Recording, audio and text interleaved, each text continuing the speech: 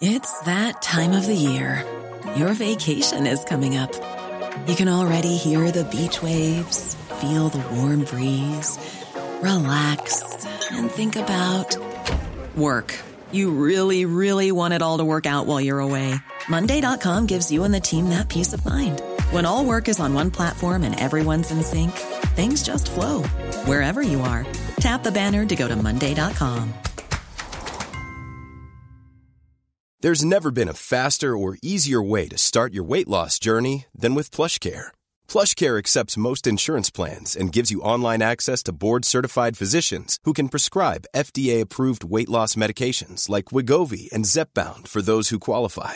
Take charge of your health and speak with a board-certified physician about a weight loss plan that's right for you. Get started today at plushcare.com/weight loss. That's plushcare.com/weight loss. plushcare.com/weight loss. The biggest breaking news stories and outspoken opinion. The Breakfast Briefing with Julia Hartley-Brewer on Talk Radio. Good morning to you. Thank you very much indeed for your company on this certainly where I am, beautiful, beautiful Monday morning. Sun is shining. I'm reliably informed that by midday it will be chucking it down and then it will continue to do so for the rest of the week. So welcome to the final week of May, everybody. Although next week apparently a little bit more cheerful. I don't know if it's going to bring much cheer to Boris Johnson though. It's revealed today, front page of The Sun, that he and his fiancée have sent out invitations to their wedding next year. How lucky his wedding wasn't scuppered this year, as many hundreds of thousands of weddings were by COVID rules, and indeed last year as well. But he's facing a very difficult week ahead with his former close aide Dominic Cummings, of course the man who led the Vote Leave campaign, and his bid for re-election and leading us out of the EU. But Dominic Cummings, since being forced out last November because of clashes with the Prime Minister's fiancée, Carrie Simons, as one of the chief critics of the Prime Minister. And wow, is he putting the boot in. Lots of people also putting the boot into the BBC, and also an awful lot of boot being put into, as we were just discussing with James, our Eurovision entry, James Newman. It wasn't a very good entry, but I'm, as I say, unbelievably proud that we got the old classic nul point. It works for me. To discuss all of these stories and many, many more, because it is a very busy news day. Delighted to welcome back Tom Slater, Deputy Editor of Spiked Online. Good morning to you, Tom. Morning, Julia. Morning. We're going to be talking about Belarus and dentistry and goodness knows what else this morning. But first up, let's talk about Dominic Cummings, because he is. He's a Marmite figure, to say the least. There are many who like me who for an awfully long time actually were very, very big fans. I understand him to be one of the most difficult people in the world, not the most friendly soul, but the fact that he delivered, Brexit and he actually pushed those things through. I'm a big fan, or was a big fan. Not when he went to Barnard Castle. I'm very much not a fan of people who think that they can make the rules for other people, but they don't have to obey them themselves. I thought that was absolutely untenable. But now he is putting the boot in to Boris Johnson. He's going to appear before a select committee on Wednesday. Well, it's the joint select committee, Health and Social Care and the Science Select Committee, answering questions about the pandemic. And he's already been writing blog after blog after blog and tweet after tweet after tweet, basically damning everything that everyone else did running up to the pandemic. How damaging is this going to be for Boris Johnson, for the government, for indeed the scientific and medical advisors for the government? Well, I suppose it depends how big this alleged bombshell is going to be. He suggested he's got some sort of document that there's only one copy of, which will really explode the claims of the government. The idea that central to what he's saying is, of course, that the government was pursuing actively a herd immunity strategy before it kind of U-turned. But at the same time, I think it would be interesting to see how it lands with the public, really, because as you say, Dominic Cummings' name is pretty much dirt since the Barnard Castle incident. Yeah. For Leavers and Remainers alike. I mean, for Remainers, it was already dirt. No, completely. I mean, that's the other thing, is that many people outside of SW1 didn't know who this man was until the Barnard Castle incident. So their introduction to him was that. Therefore, all that kind of blunt the impact. And also, to be honest, we've gotten into quite a semantic argument over the weekend, where was it a herd immunity strategy? Was it something in which herd immunity was just a byproduct of what it is that we're trying to do to squash the sombrero, etc.? I just feel like in the midst of the vaccine rollout and all the rest of it, people generally feeling a bit more optimistic. The Tories actually riding high to a certain extent. Yeah. Will this land a significant blow? I'm not 100% convinced, but we wait to see what happens on Wednesday. Well, that's it. I mean, we know that he's rewritten history before. He sort of has a habit of rewriting his blogs and adding bits in and say, oh, no, I was writing about this at the time. No, you weren't. You've added that in January, mate. I mean, this is the thing. I mean, again, this phrase herd immunity has become one of the sort of the dirty, sort of dark phrases and is sort of somehow, it's sort of akin to someone sort of wanting to sort of let it rip and kill everybody. Absolute nonsense. How the human race has survived every virus since time immemorial is through herd immunity. That is how we survive. It's not a bad thing. It is just simply a thing. And the vaccination programme is a way of achieving, as Susan Harris was saying yesterday Jenny Harris, on the television, the former Deputy Chief Medical Officer, that, the vaccine is being rolled out to give us herd immunity, to have enough people protected. But when Dominic Cummings says, this is herd immunity was Plan A, he says last night, he said hundreds of thousands would have been choking to death. They moved to Plan B. The official plan was disastrously misconceived, he said, and a Plan B had to be bodged amid total and utter chaos, and basically criticised everyone involved. When he talks about the official plan disastrously misconceived, it was World Health Organization pandemic guidance. This was what until 2020 was considered to be the norm. It was what every country would have done in Europe and around the world if it hadn't been for people going, oh, China locked everyone in, welded people into their homes. That seems to have worked because, of course, we never got the full figures from China, but also a totalitarian state operating in that way. This might work. But Sir Patrick Vallance back in March 2020, he was talking about, the aims of the policy at the time, this is before we went into lockdown, was flattening the curve to have a broader epidemic, not a sharp peak. So the idea was not that there would be fewer people dying and being infected, but that you would not have them all getting ill at the same time, and so you had to choose between who to treat. The same people would all get infected, and some of those sadly would die, but you wouldn't be treating them all at the same time, and therefore having to pick and choose who died. I mean, that was when, and you talked about protecting the elderly and the vulnerable, which of course was spectacularly failed to do in terms of care homes. Again, this was established, well-established pandemic policy around the world, established by decades upon decades of experience and medical expertise and investigation. What we have done in the last year with lockdowns is the experiment based on no fact whatsoever.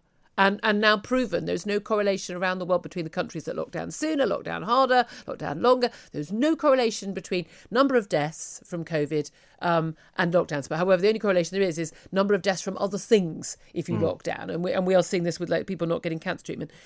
The rewriting of history, so that the likes of people like Professor Carl Hennigan at Oxford University, who we're going to speak to after 7, is the sort of the crazy person saying something unusual, as opposed to the person saying, should we follow established academic knowledge? It's quite extraordinary what's happened.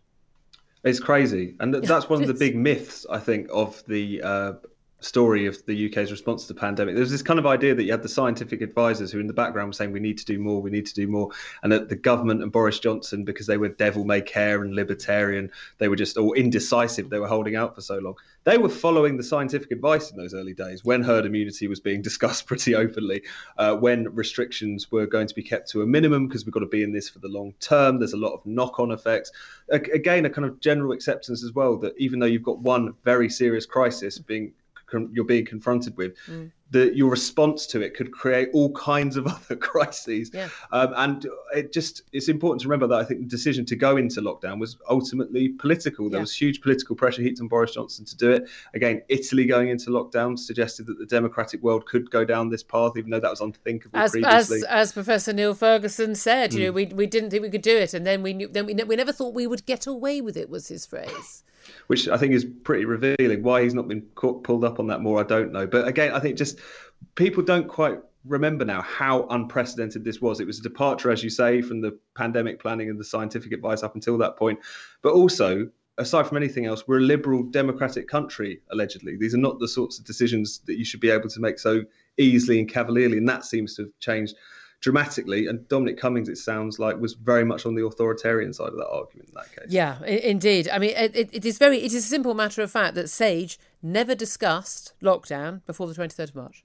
They simply didn't discuss it. It was not even on the agenda as something that would be done because it was such an absurd idea that you would lock down an entire country. I mean, that's certainly quite a big giveaway, I do think. And also, it's quite clear in terms of what Dominic Cummings has said, in terms of, we were looking at Plan A, which was going to lead to hundreds of thousands of people choking to death. He was clearly totally taken in by Professor Neil Ferguson and the Imperial College prophecies, and that's what they were, prophecies. They weren't based on any fact. They were computer modelling.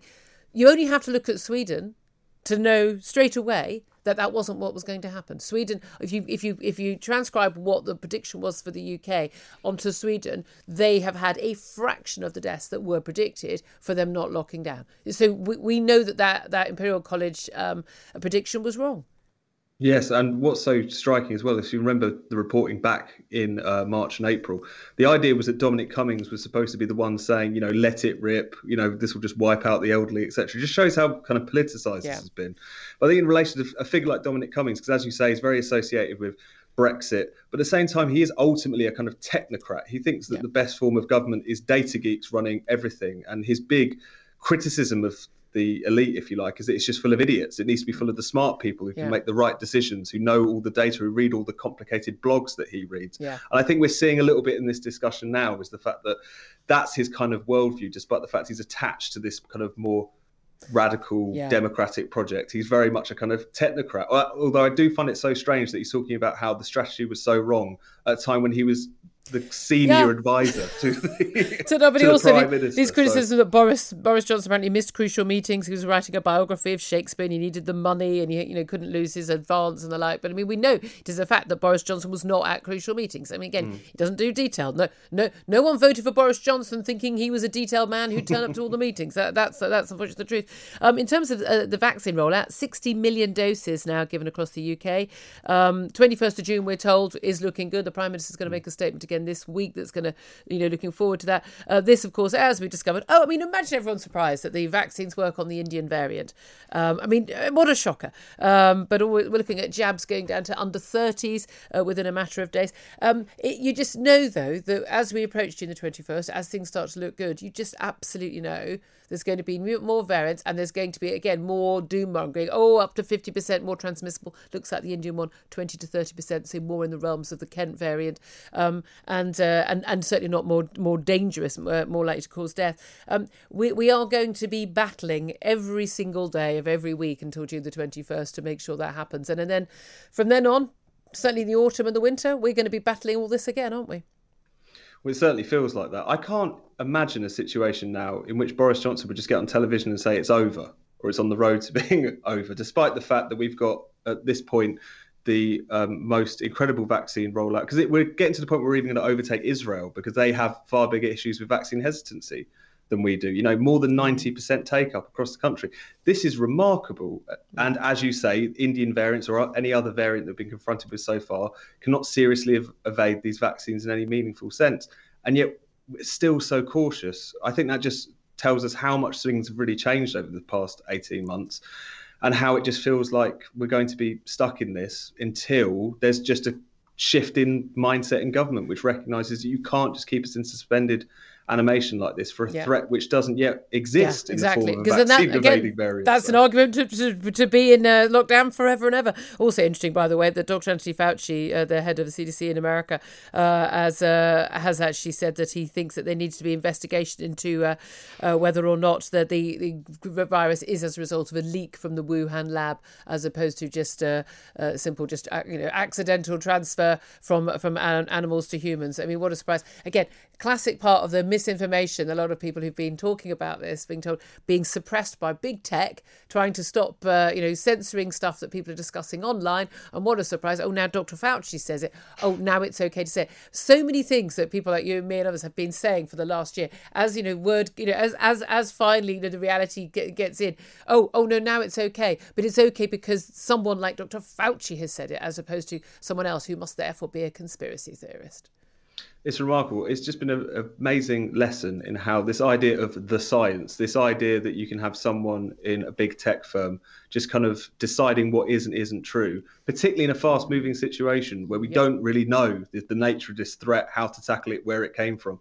That level of certainty on the part of the elites, on the part of Silicon Valley, is absolutely absurd. You need that kind of free and open discussion because that's how you get at the truth of these matters. But it seems like we forgot that in the middle of this pandemic. That's actually what science is, yes. The challenging of it. 6:47 is the time. We'll look at all the front pages. Lots of other stories to talk about as well with Tom Slater. This is Talk Radio. The Breakfast Briefing with Julia Hartley-Brewer on Talk Radio. If you liked what you heard, please subscribe and give me a good review. And don't forget to catch me on the Talk Radio Breakfast Show every weekday from 6:30 until 10. Hey, folks, I'm Mark Maron from the WTF Podcast, and this episode is brought to you by Kleenex Ultra Soft Tissues, your ally to help tackle your allergy symptoms this season. I love the change of seasons, but nobody loves pollen and all those other things floating in the air that make you sneeze during this nice weather. Kleenex Ultra Soft Tissues are hypoallergenic and allergist approved, so fight back against watery eyes and runny noses without worrying about irritating your skin. For this allergy season, grab Kleenex and face allergies head on. Planning for your next trip? Elevate your travel style with Quince. Quince has all the jet-setting essentials you'll want for your next getaway, like European linen, premium luggage options, buttery soft Italian leather bags, and so much more. And is all priced at 50 to 80% less than similar brands. Plus, Quince only works with factories that use safe and ethical manufacturing practices. Pack your bags with high-quality essentials you'll be wearing for vacations to come with Quince. Go to quince.com/pack for free shipping and 365-day returns.